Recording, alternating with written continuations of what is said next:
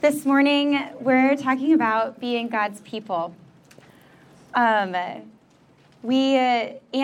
said this in her talk, but when we said yes to Christ and we proclaimed him as our Lord, we did a kingdom transfer.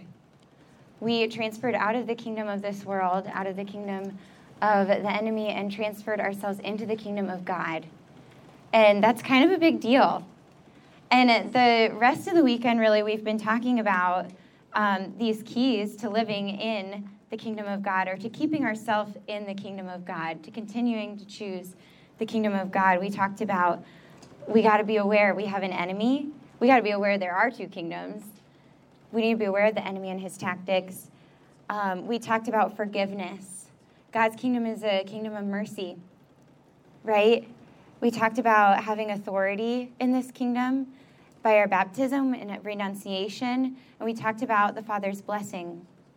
And last night we had a little chance to pray prayers for deliverance, that the Lord Jesus would deliver us of, some of these things that maybe creep in or cling to us from the old kingdom that we transferred out of. But I like to think of it a little bit like a spring cleaning. I was telling someone as we were praying, this is like a spring cleaning. We're going to open up the windows. We're going to get a fresh breeze through here. Maybe you did that last year, but we're going to do it again now. We're going to sweep out the floors and dust out the closet, right? So we had the chance to do that. That's really good to do regularly. These kinds of prayers of deliverance doesn't have to wait for a retreat, but you have some tools now. Forgiveness, renunciation. You could do this anytime you start to feel a little gunky, right? Confession, right? That's such a good sacrament. We love that sacrament. So we have some tools, and let's use these tools. Let's not, just always wait, I don't know, until someone tells us we're going to have some deliverance. Let's be delivered every day. So that's kind of where we've been. I think I said this maybe in a talk that I gave earlier in the semester, but we've done a kingdom transfer. If we want to love the King, which I think we do, we have to love his kingdom. And his kingdom is made of people. His kingdom is made of the person on your right and on your left, in front of you, all in this room. His kingdom is made up of the people of God. And when we did that kingdom transfer, we made ourselves a part of this people of God. And so, you're a part of a people. It's part of the gig of being a Christian. If you are a Christian in Christ, you have put on Christ, you are the Lord's, and because we have all put on Christ, we're all in Christ, we are Christ's body, we are Christ's people, and Jesus is the cornerstone. In Ephesians 2:19 says, consequently, you are no longer foreigners and aliens, but fellow citizens with God's people, members of God's household, built on the foundation of the apostles and prophets. Christ himself is the chief cornerstone. In him, the whole building is joined together and rises to become a holy temple in the Lord. 1 Peter. Sorry, not you. You looked right up. 1 Peter. Come to him, a living stone, rejected by human beings, but chosen and precious in the sight of God. And like living stones, let yourselves be built into a spiritual house, to be a holy priesthood, to offer spiritual sacrifices acceptable to God through Jesus Christ. And further on, you are a chosen people, a royal priesthood, a holy nation, a people belonging to God, that you may declare the praises of him who called you out of darkness and into his wonderful light. Once you were not a people, but now you are a people. You are the people of God. Once you had not received mercy, but now you have received mercy. Once you were not a people, we were not a people, but now we are a people. I was reflecting on, has anybody ever moved? Yeah. I moved in 5th grade, and I was thinking about that. I was thinking about kingdom transfers. It's location transfers, right? So I was thinking about in 5th grade when I moved, just it kind of like a reset that had to happen. There were new people around me. I was in a new town for recovery, like no longer Pandora, but like I had to get to know that place and those people. I had to build new friendships. And then even further down, when I moved to Columbus, my first year on staff, to me there was such a particular experience of when I moved, there was like these are my people. They're the only ones I've got. I remember like 3 months in being on this retreat and being like, I just want a room with the missionaries because they're like the longest standing relationships in my life right now. And I have known them for 3 months. And there's just this very real reality for me that like, these are my people now. It's like the women that I'm living with, the brothers in the household across the alley, right? Like, these are my people, and they're my brothers and my sisters. And I had a choice to, like, go all in. And I remember praying in the chapel at Newman sometime in my first year, and I was just like, man, God, there's so many people. And I don't know Maria DeRue, and I can't love Katrina Booth. Like, who are they even? And there's just, like, a special grace in that moment that the Lord gave me. Like, you don't need to know them like a best friend, but you can love them. They are your sister in the Lord. So I just wanted to share that. Maybe you've had that experience before.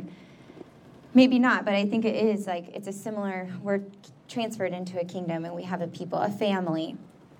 Okay, that's the intro. We are a people. Once we were not, but we are now.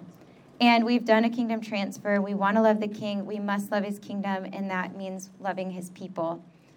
And I really liked what Brother Jude said about being a person. A person means like a being in relationship with one another. So we're talking about a people. We're a persons in relationship with one another. So we're just I have two characteristics that we're going to talk about this morning that mark being God's people. And the characteristics come from God himself. Because God is a communion of persons. He is a unity. And this is the first characteristic we're going to talk about. So when we think about being a people, we want to think about unity. God loves unity. He loves it. Jesus' prayer is for us to be united. He says, I've given them the glory you gave me, that they may be one as we are one. I and them, you and me. May they be brought to complete unity to let the world know that you sent me and have loved them even as you have loved me. Jesus prays for us to be united. Think about, what does that mean to you? We hear that word a lot, I think. Unity. But, what does it actually mean? So JP2 has this encyclical called, I have to read it off of here, Novo Millennio Inuente, at the beginning of the new millennium. And in it, he uses this phrase, spirituality of communion. And how intriguing. Spirituality of communion, what does that mean? Well, spiritual, first, it doesn't mean theoretical or unreal or up here, but the spirituality is the work of the Holy Spirit that has a real everyday consequence that can be seen. A spirituality has a concrete, visibility. It makes things happen in our life. So a chief characteristic of being a people is that we're united, and though our unity is rooted in the Spirit, it's a unity that can be seen and experienced by ourselves and others.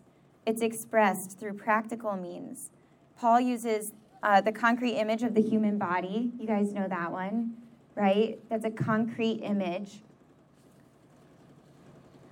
And he also urges us, and this one I'm going to read. This is our scripture, how appropriate for the year. But he urges us that we would live a life worthy of the calling we have received. Be completely humble. These are the practicals. Be humble and gentle. Be patient.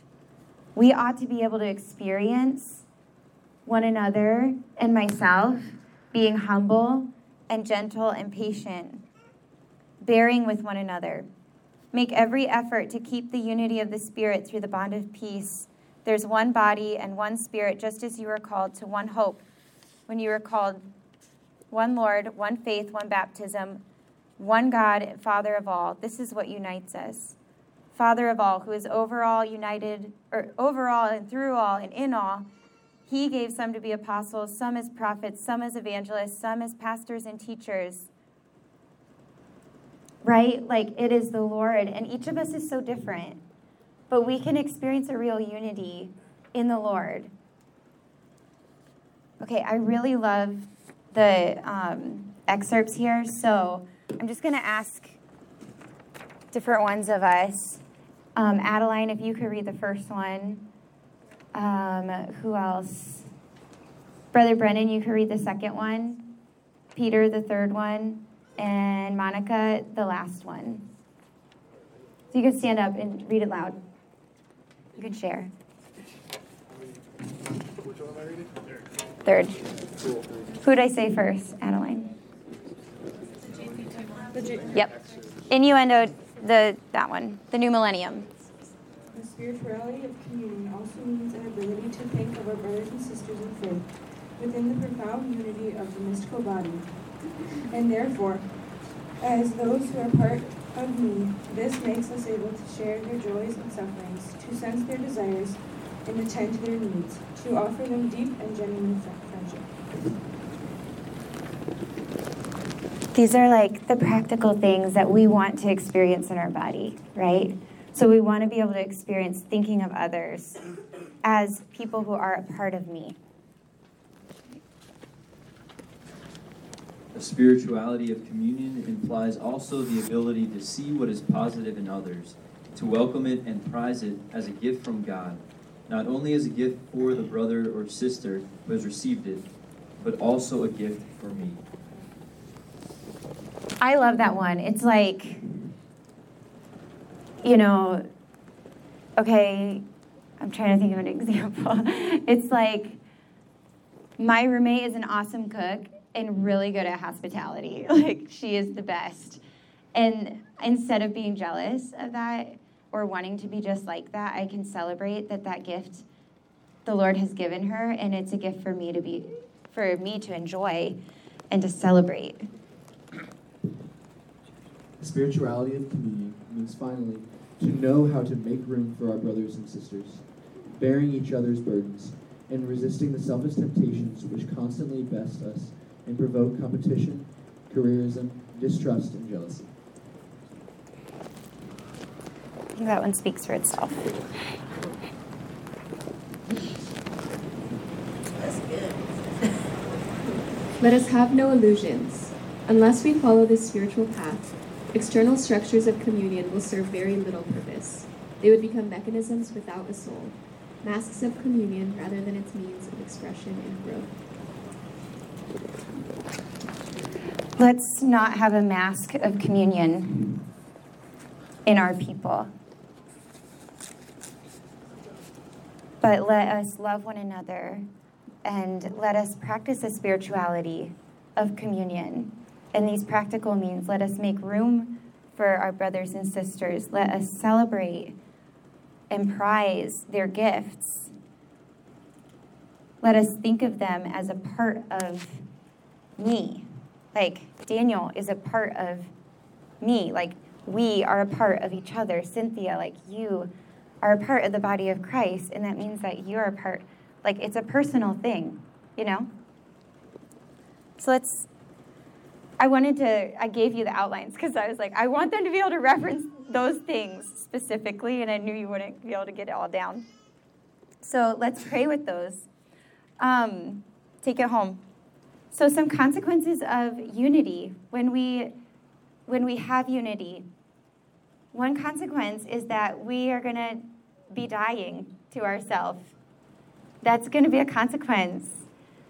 And that's really good. Paul says, do nothing out of selfish ambition, vain conceit, but in humility consider others better than yourself. Each of you should look not to your own interests, but also to the interests of others. Living unity means that we're going to adopt an attitude of corporate mindedness and humility. And that attitude is going to give rise to new behaviors. It ought to give rise to new behaviors in us, which are behaviors that are not self-centered. They're others-centered. They're body-centered. Another consequence, it takes time. We have to be willing to give unity the time. And there's a cost. Our life is not product-oriented, but it's corporate, it's relationship-oriented. So a consequence of living unity is that it requires an emphasis on relationships for their own sake. I'm going to say that one again. Unity requires an emphasis on relationships for their own sake. Just because you're a part of me, I want to enjoy being with you. Like, we don't have to always be productive. This was actually like a really big thing for me because I'm like a pretty productive kind of person. I'm like, let's do stuff. And even like in high school, I would mainly talk to people if we had something to talk about, like that we were working on together. And there was like a real shift that had to happen in me that came with baptism in the Holy Spirit, that I was like, oh my gosh, how are you? There goes my water. It's okay. There was like a real shift. I remember like looking at my friend and being like, how are you? Like actually, and what makes you tick, and kind of wondering just for her own sake. So it's like a little silly, but there was a real change in me. So we want to have an emphasis on relationships for their own sake. So think about, here's an image. Think about a strong family or a marriage. I think about my parents. I think they're like pretty united, but that didn't come without years and years and years of dedication, being dedicated to that unity and that relationship, and years of sacrifice to experience a common identity. So we can expect that we'll need to be dedicated, and we can expect that we'll have to make sacrifices for unity. But a great consequence is that unity is really fruitful, and it's really great. It's really fruitful, and it is a blessing to us. It's a joy. Okay. That's unity. Let's have like 3 people call out what you want to remember. JP? Our life is relationship oriented. Anybody else? Anna Dirk, you got something?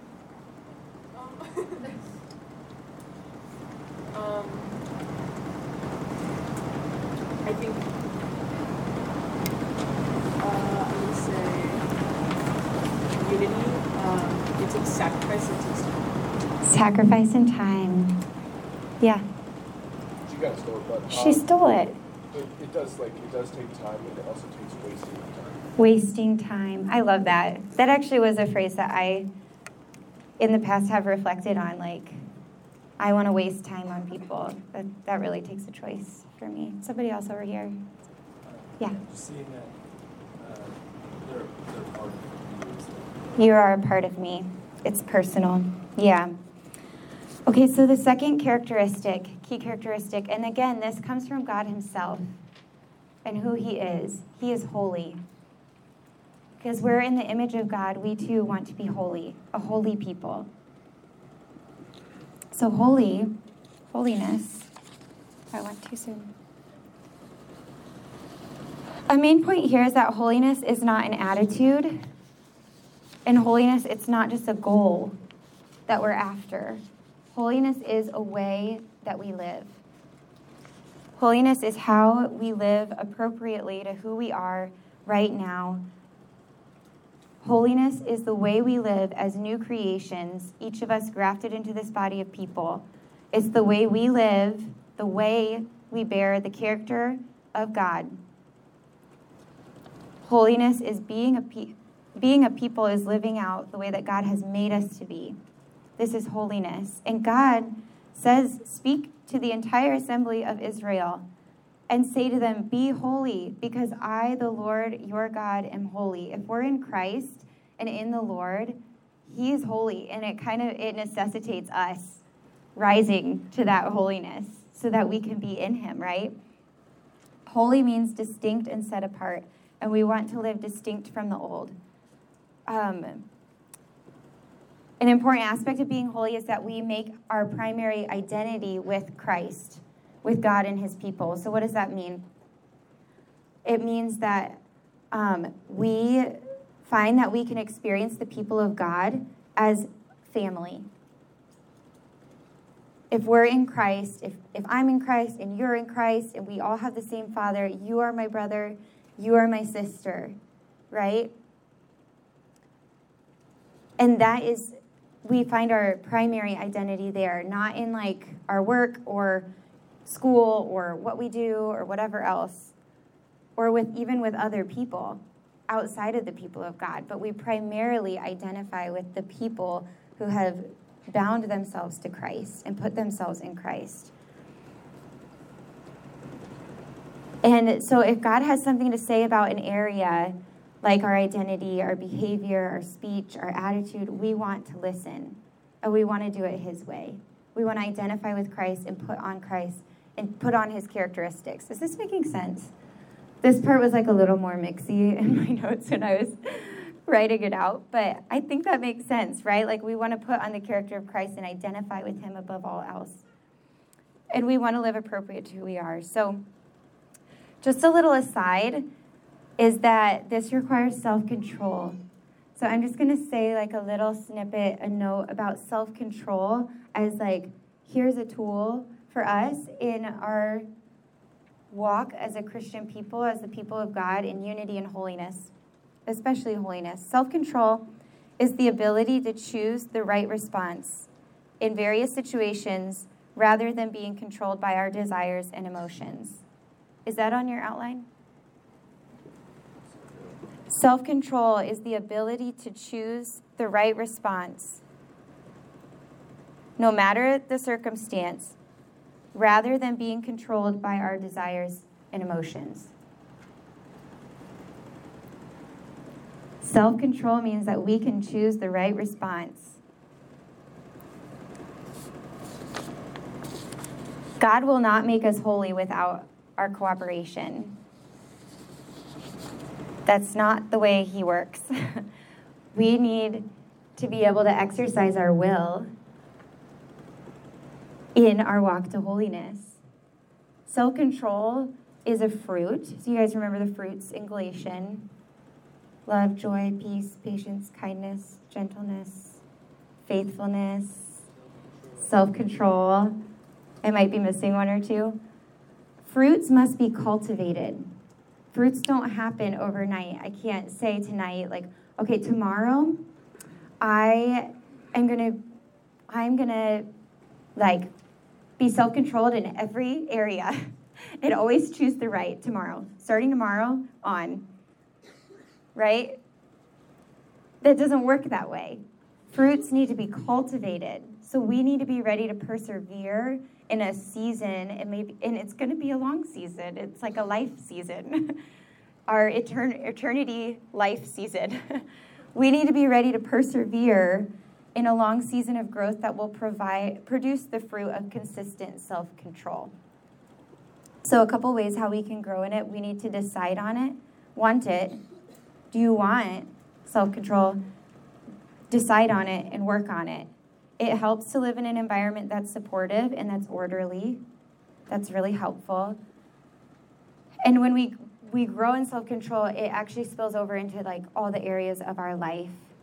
It strengthens our discipline in other areas of life. So the scriptures really advocate for fasting as a practical way to grow in self-control. But another way is also exercising.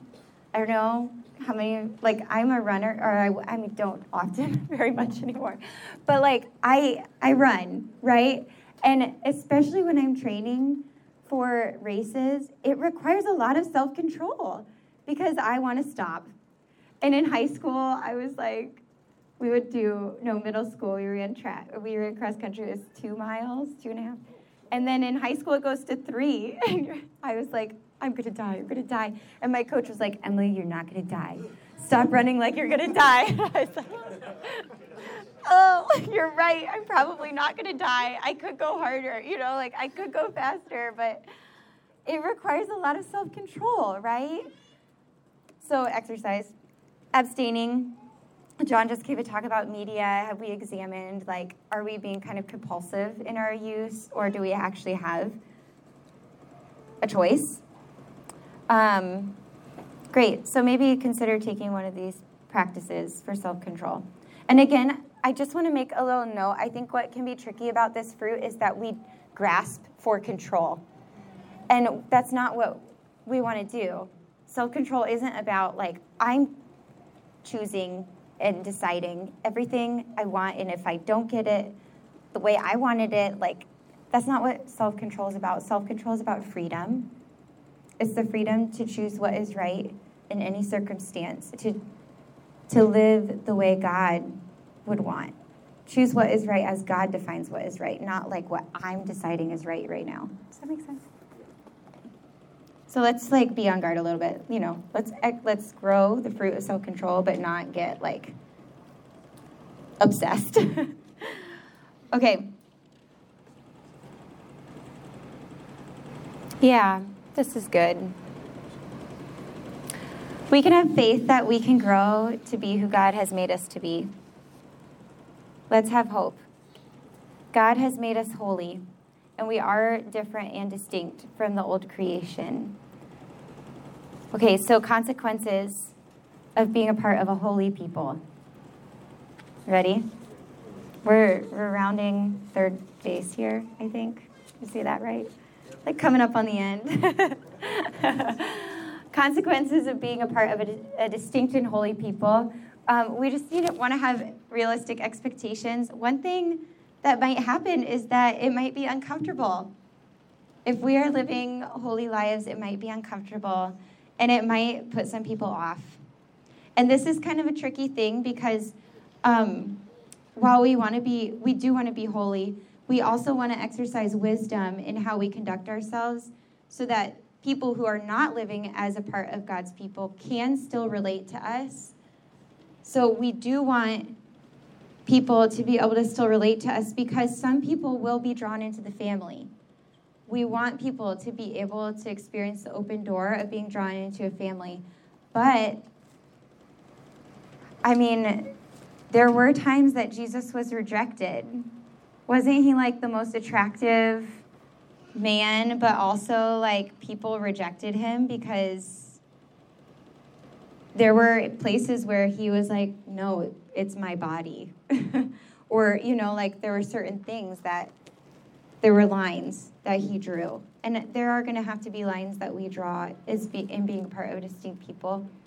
And we want to balance that with how do we allow the door to be open to people so that we're not a complete weirdo and turn off to them and make them turn away. Does that make sense? Yes. Okay, we're almost done. So the blessings of being a part of God's people, to recap, unity. Guys, the Lord bestows his life where there is unity among his people. The Lord bestows his life and his blessing where there is unity among his people. Psalm 133 says, how good and pleasant it is when brothers live together in unity. It's like the precious oil poured on the head, running down the beard. It's like the dew, if the dew of Hermon were falling on Mount Zion. For the Lord bestows his blessing there, even life forevermore. So unity, we want it. The Lord bestows his blessing on us when we are united. And we need to decide for it and work for it, those practical things. Our life together is a gift from God. When unity and holiness are lived well, it fosters this gratitude in us, right? And in other people. To be God's holy people is to fulfill his plan for us. It's to declare God's goodness to others. It's to belong to him and receive mercy from him. and blessing that he wishes to give. Being a part of a people spurs us to love God better. Through prayer, it gives us opportunity and trains us to love others. What did Brother Jude say? Like, the gift of time is so that we can learn how to love. God gave us this time to learn how to love. Being a part of a people trains us and gives us opportunities to love through service. It draws us out of ourselves. It brings order and peace. It forms us in holiness, which allows us to witness more powerfully because people see how we love one another. It gives us security and identity. It brings life because it fulfills God's plan for his kingdom. This is God's plan for his kingdom. And if we want to be a part of his kingdom, we want to fulfill his plan. We want to work toward the king's plan for his kingdom, and that's to make a holy people set apart for himself, and we get to be a part of that. So let's guard and zealously foster the gift that it is to be a part of God's people and these characteristics of unity and holiness. Can we do that? Amen. Let's pray. In the name of the Father, Son, Holy Spirit. Amen.